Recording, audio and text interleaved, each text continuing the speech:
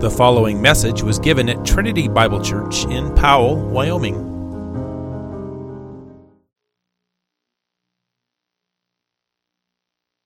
The Lord in the beauty of holiness by hearing from His Word. If you have your Bibles, I invite you to open them to the book of Galatians, to Galatians chapter 6. Our passage is Galatians 6, verses 1 through 10. Galatians 6, verses 1 through 10.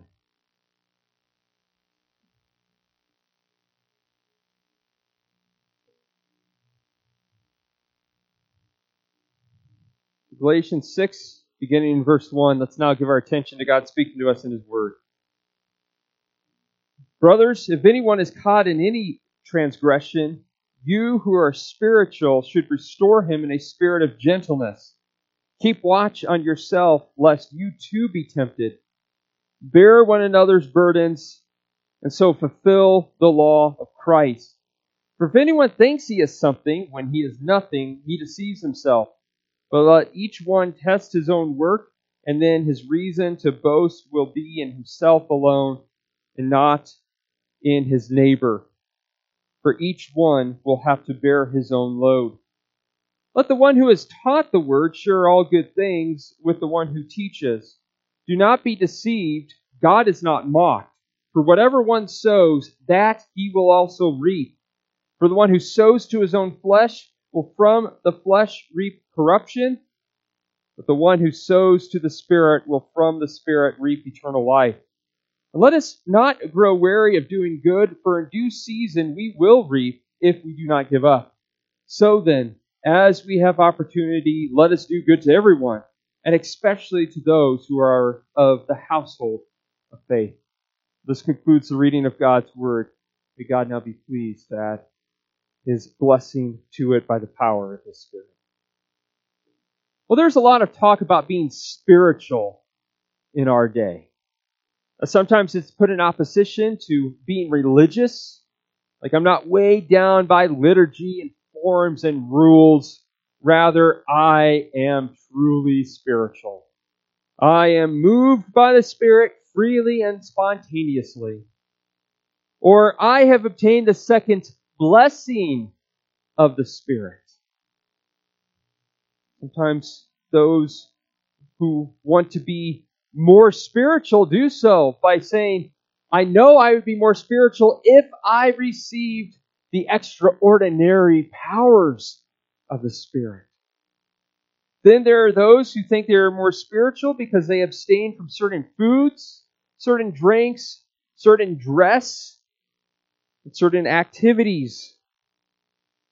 But no matter how much abstaining you do, you will never be beat by Simeon the Stylite from the 5th century in what I believe one of the most strangest events in church history. He built a pillar at the edge of the Syrian desert and lived on top of it for 6 years. He thought true spirituality was staying away from all you unsanctified people. You guys are the issue. If I can get away from you guys, then I can be spiritual. But not even this was good enough. He ended up making it much higher, going from 6 feet to 60 feet, and he lived on top of that for 30 years. Try to beat that. But is staying away from people and living in the desert true spirituality? What is true spirituality? What does it mean to be truly spiritual? Well, in today's passage, Paul explains to us what that is. And it flows out of last week's passage with regard to the fruit of the Spirit and living in accordance with the Spirit. And today we're going to see more specifically how this plays out. 2 marks of being truly spiritual. You want to be a truly spiritual person? Here it is. Number 1, bear burdens. Number 2, do good. It's not alliterated, but you should be able to remember it anyway.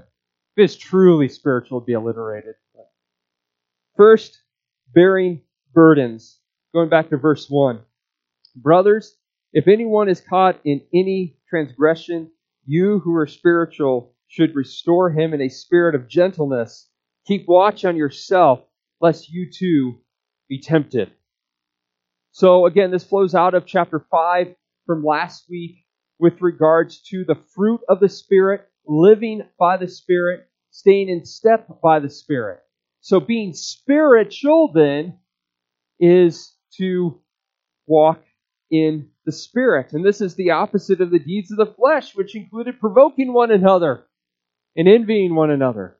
Paul says instead of that, here's what a truly spiritual person does. If anyone is caught in any transgression, to restore him. A fleshly, conceited person would take an opportunity to see somebody in their sin and say, I'm not so bad after all. This makes me feel better about myself. Or, well, I don't even want to mess with that. That seems like too much work to try to restore somebody. And even to the one being restored, especially in our day, it seems hostile. Well, why would you come talk to me? Just leave me alone and let me figure it out myself. That's the fleshly person. That's a fleshly response. However, what Scripture commands for those who are spiritual is to restore somebody who is caught in sin. Now, to restore is the idea of setting a bone back in place, a bone that's broken, or perhaps if you've ever had your shoulder dislocated or a finger dislocated, it's to help somebody set that back in place. And if that has happened to you, you know that you need help. What you don't need is someone to sit there and point it out and say, wow, would you look at that bone sticking out? Let me take a picture of it and show it to my friends.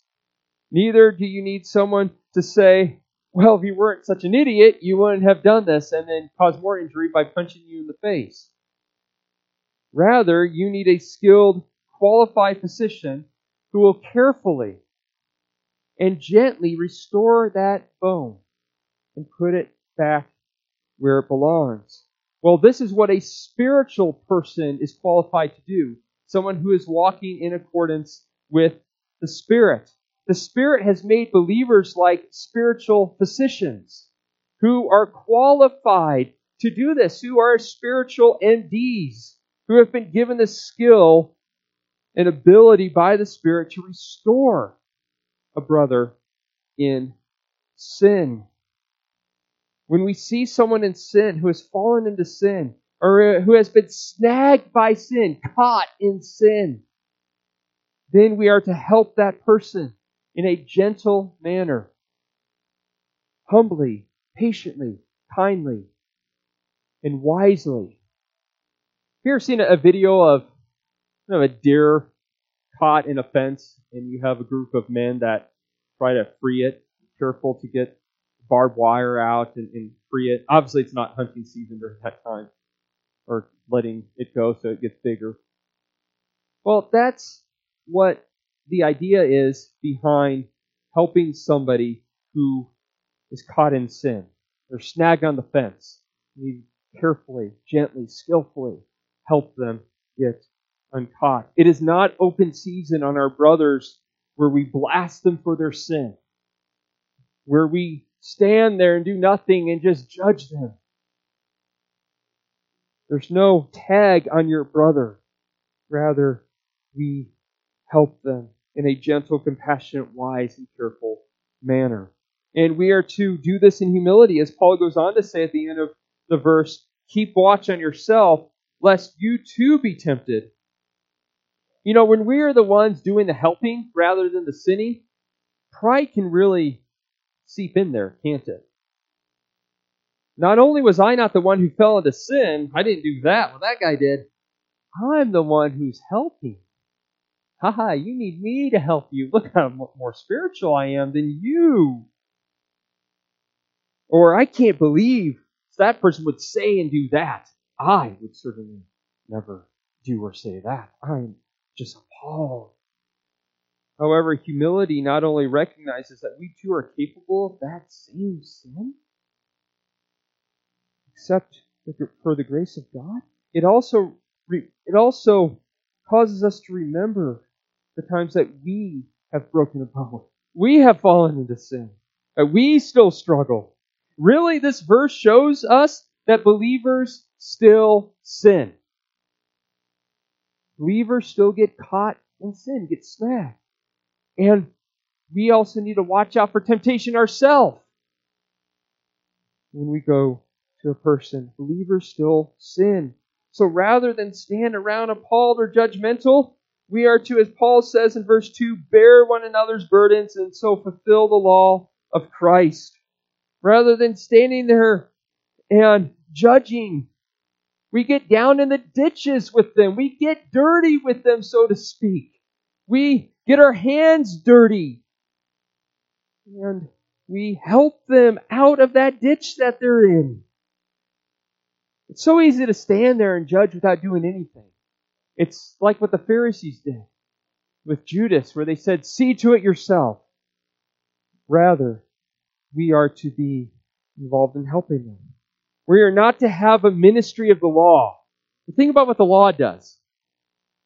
The law points out sin and wrongdoing and judges you for it. This is the right path. You're on the wrong path. You should feel ashamed. Do better. That's a ministry of the law. It doesn't bear burdens. It doesn't help anybody. It doesn't bring them out. It doesn't lend any power to bring somebody out of sin. However, much different is the law of Christ, as Paul goes on to say.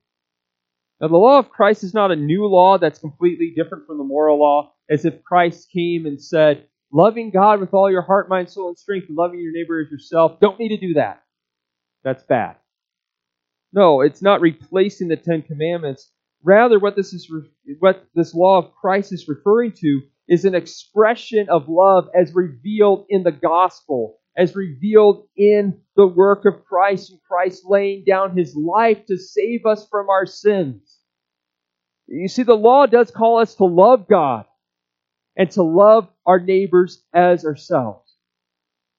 But when we fail to keep that law, when we break it, the law then calls for our judgment. The law then calls us to bear our judgment ourselves. It says, see to it yourself. And that's justice. And that's actually good. But praise be to God, with regards to the law of Christ, it says, someone will bear your burden for you. You have violated the law. You deserve to stand before God bearing it by yourself. But someone will bear it for you, and that is what Christ has done. Christ bore our penalty for us. Christ bore the weight of our sin on His shoulders. He stood condemned in our place. And then He also fulfills the law for us. The law that says, do this if you want to live. Keep it perfectly, personally, perpetually. If you want eternal life and want to avoid hell, do the law perfectly. Christ bore that burden for us. He did it perfectly for us. He has taken care of the whole law for us. He bore our burden. That's the law of Christ. When we emulate that, not by being ministers of the law, see to it yourself. You should be ashamed. Yes, you should be ashamed of your sin. But let me help you, brother. Let me help bear your burdens. Let me come alongside of you. We have that responsibility to do that, as Paul says here. And we see in verses 3 through 5, for if anyone thinks he is something when he is nothing, he deceives himself. But let each one test his own work, and then his reason to boast will be in himself alone, and not in his neighbor, for each will have to bear his own load. So what Paul is referring to here is that when we think we have it all together, we kind of just stand there and judge, see to it yourself, and then think, hey, I'm actually doing pretty good. Because we're so focused on how others are failing. That is when we think we're something when actually we're not. This is not demonstrating being truly spiritual and mature, but actually fleshly and immature. If we don't gently and humbly restore brothers while also realizing our own sin and misery, then we really are nothing. And nothing in the sense of being of no spiritual help, not walking by the Spirit in that area. All the while thinking that we're so much better because we don't do the same things as the person who's fallen into sin. Thus, we deceive ourselves. We think we're really something when we're not. But Paul reminds us in verse 4 that we need to instead examine ourselves. This is what he means by test our own work. Stop focusing on others' sin and think about where you're at. And then he says, then he has reason to boast in himself, or with respect to himself. Now, why would Paul talk about us boasting in ourselves? Isn't that sin? That seems kind of strange, doesn't it? So why would he talk about boasting in ourselves? Well, we have to understand what Paul is doing here, what he's saying here. Paul is not commanding us to boast in ourselves. Rather, Paul is calling us to examine ourselves without comparing ourselves to our neighbor. When we boast in ourselves, it's usually by comparing ourselves to others. I'm not like that person. When you think about the Pharisee and the tax collector, God, I thank you that I'm not like other people. And that's how we boast in ourselves. And Paul says, don't think about others. Rather, examine your own work by God's righteous and holy standard, which is His law. And if you can meet that standard, then you can boast. But guess what? How many of us can do that? No, so you see what Paul's doing here. Don't look at your neighbor. Examine yourself. Compare yourself to God's holy word and holy law, and you're going to be found wanting. You're not going to be, only if you can meet that standard. But you can't. And so there is no reason to boast in ourselves. If we are honest, we fall far short. In fact, this is why our deceitful hearts avoid this and want to compare ourselves to others, because we want a reason to boast. And Paul says, you take that away, then you really don't have a reason to boast. When we stop comparing ourselves to our neighbor, then we realize we don't measure up. And this is what Paul means by carrying his own load. Because when a man gives an account of himself before God, he can't say, well, John over here, I was better than John. You can't do that. And that's what Paul means when he says each will have to carry his own load. You can't look to your neighbor and compare yourself to your neighbor when you stand before God. And this is why Jesus Christ alone is our righteousness before God. This is why Christ took our place in judgment, and we stand on the basis of His perfect obedience, so that the one who boasts in whom? The Lord. Lord. And then we seek to fulfill the law of Christ in bearing one another's burdens, rather than refusing to lift a finger while placing heavy burdens on them like the Pharisees did. A second mark of true spirituality is doing good. Verse 6. Let the one who is taught the word share all good things with the one who teaches. So Paul's going to talk about doing good to all people, and he begins here with pastors. He is saying that the one who is taught, which is all of us, including pastors, we're taught, are to share all good things with the one who teaches. That is, with pastors and elders. Now, good things doesn't refer to, hey, here's this good thing I've been learning, even though that is really encouraging and we do want to hear that. But this is referring to material goods, referring to providing for Him. And this is actually part of being a spiritual person. In Baptist circles today especially, being spiritual is often associated with pastors taking a vow of poverty. When I was pastoring in Montana, I heard of pastors working 70 hours a week and only getting paid $20,000 a year, and their family's a mess, and then the pastor gets blamed for his family not being in order. I remember attending the Montana Local Association of the Southern Baptist Convention up there. Our church was originally part of that when I first came to the church I was pastoring. And I remember a couple of pastors standing up and boasting that we don't take a salary, we give it all away to the poor. Now, at first, that sounds pretty spiritual, right? It sounds more spiritual than the one who has taught the word, sharing all goods with the one who teaches, right? That sounds more spiritual, but according to God's word here, that is not the case.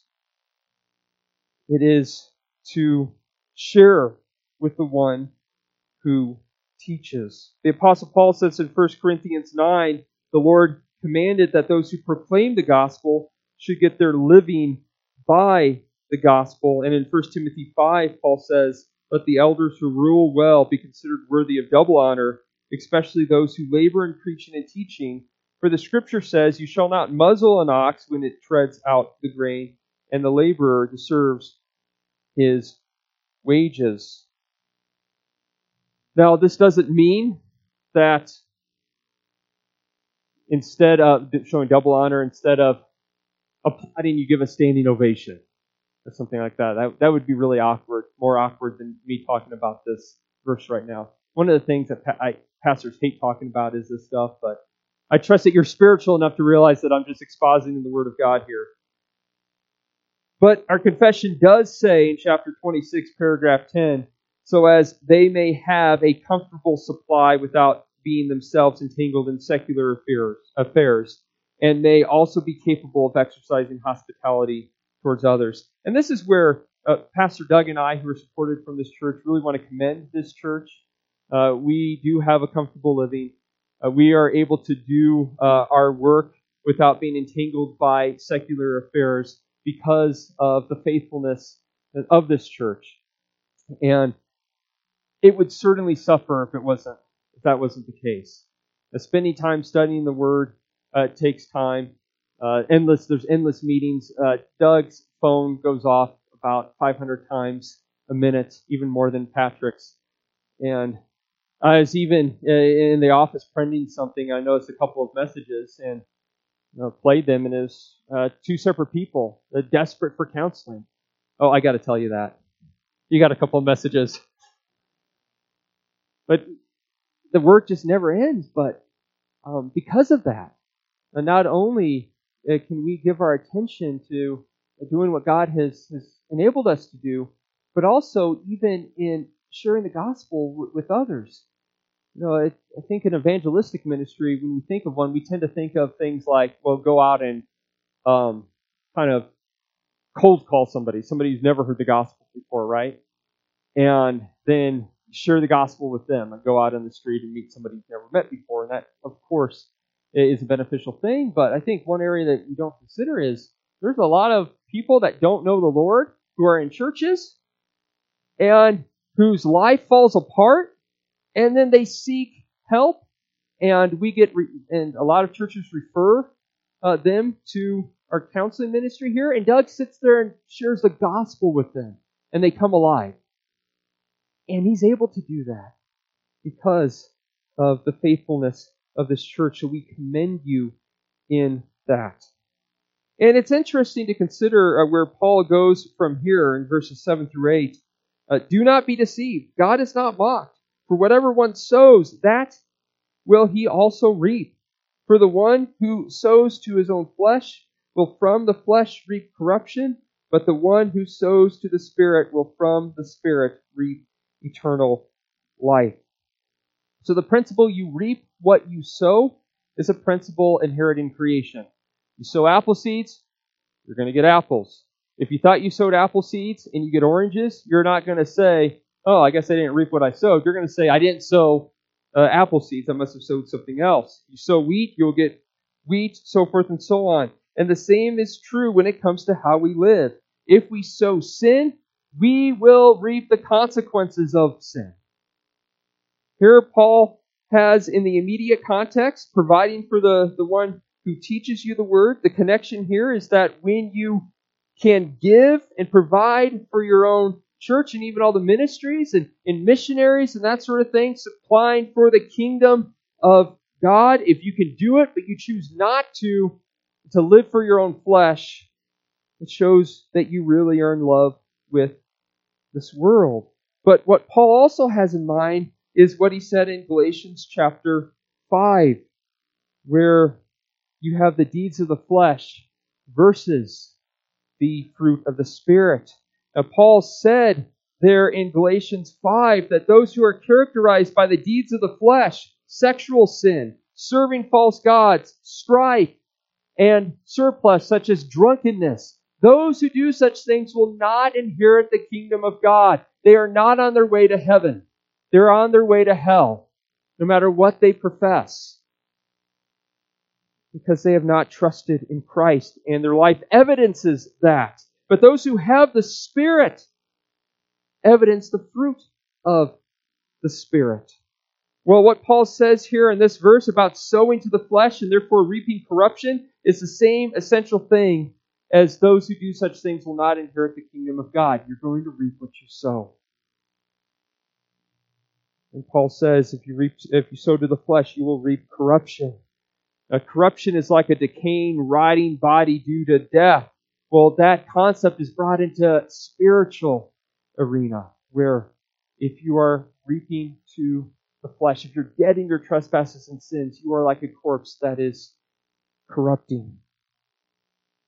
You do not evidence yourself to have ever trusted Christ. But every believer who has trusted Christ will show themselves to be saved by good works and the fruit of the Spirit. Everyone united to Christ, every single Christian is like a flower that's budding. Yes, there's a bunch of weeds and all sorts of struggles, but it's like a flower budding that is going to go to full bloom in heaven. But we are warned here to walk according to the Spirit and not the flesh, because God is not mocked. God is not mocked. To say that God is mocked is like saying, what are you going to do about it, God? I'm going to live according to my flesh. What are you going to do about it? Or God doesn't see. God's really not going to call me to account. And that is foolishness. There's no way any of us can mock God.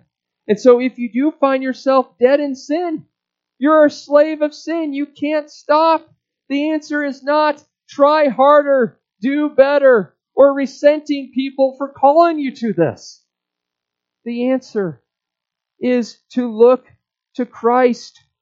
The answer is not try to establish your own righteousness. You just need to try harder. Rather, the answer is, I can't do it. And it's to call on the name of the Lord. And He will deliver you. He promises that He by no means casts out the one who comes to Him. But you need to believe that. You need to turn from your sin and trust in the one who says, when you ask, I will give to you. The one who says, if you ask for bread, I won't give you a stone. I will give my Holy Spirit to the one who asks.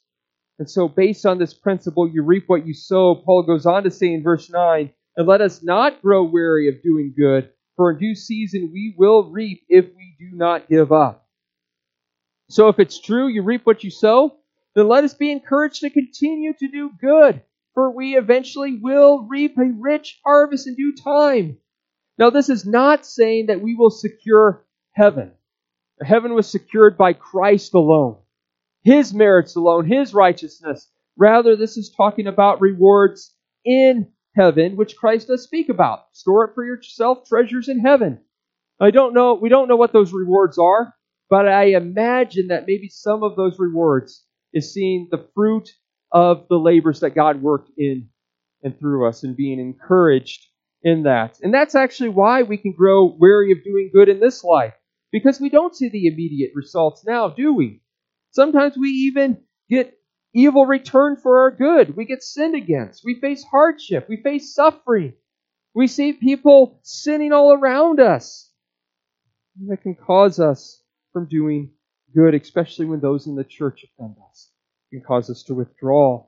But the God who is not mocked is also the God who says in Hebrews 6 that He is not unjust so as to overlook your work and the love that you have shown for His name in serving the saints as you continue to do. And so Paul goes on to say in verse 10, so then, as we have opportunity, let us do good to everyone, and especially to those who are of the household of faith. So as God gives us opportunity in His providence, let us take those opportunities. Let us do good. That is, let us seek to bless and benefit others for their good, for their edification. Let us do good to all people, to our neighbors, unbelieving and believing, grateful and ungrateful, our unbelieving family members. And even though they may reject us in our message, block us on Facebook, let us keep at it, for we will reap a harvest in due time. And let us especially do so to the household of faith, our forever family, with whom we will spend eternity, our very own flesh and blood in the body of Christ, bound together by the Holy Spirit. And so, beloved, because Christ has loved us and done good to us and laid down His life for us, let us then do good, knowing that we have Him waiting for us in heaven, where we will see Him face to face, and we will finally be forever satisfied and at rest in Him. Amen. Well, let's pray. Father in heaven, we ask that you would help us to do good. We ask that you would help us as we understand and grasp the gospel and understand what Christ has done for us, that we would apply what we have learned today, that we would follow your word here in bearing burdens, in restoring those who are caught in sin, and that if any of us are caught in sin, that we would not reject that as if it's hostile, knowing that the person who comes to us just wants to follow your word in restoring somebody. And may we see that as an act of love. And would you help us to walk not according to the flesh, but according to the Spirit. Give us grace and give us help, we pray. In Jesus' name, amen. You have been listening to a message from Trinity Bible Church in Powell, Wyoming. To receive more information about Trinity Bible Church or to support the ministry, go to tbcwyoming.com. That is tbcwyoming.com.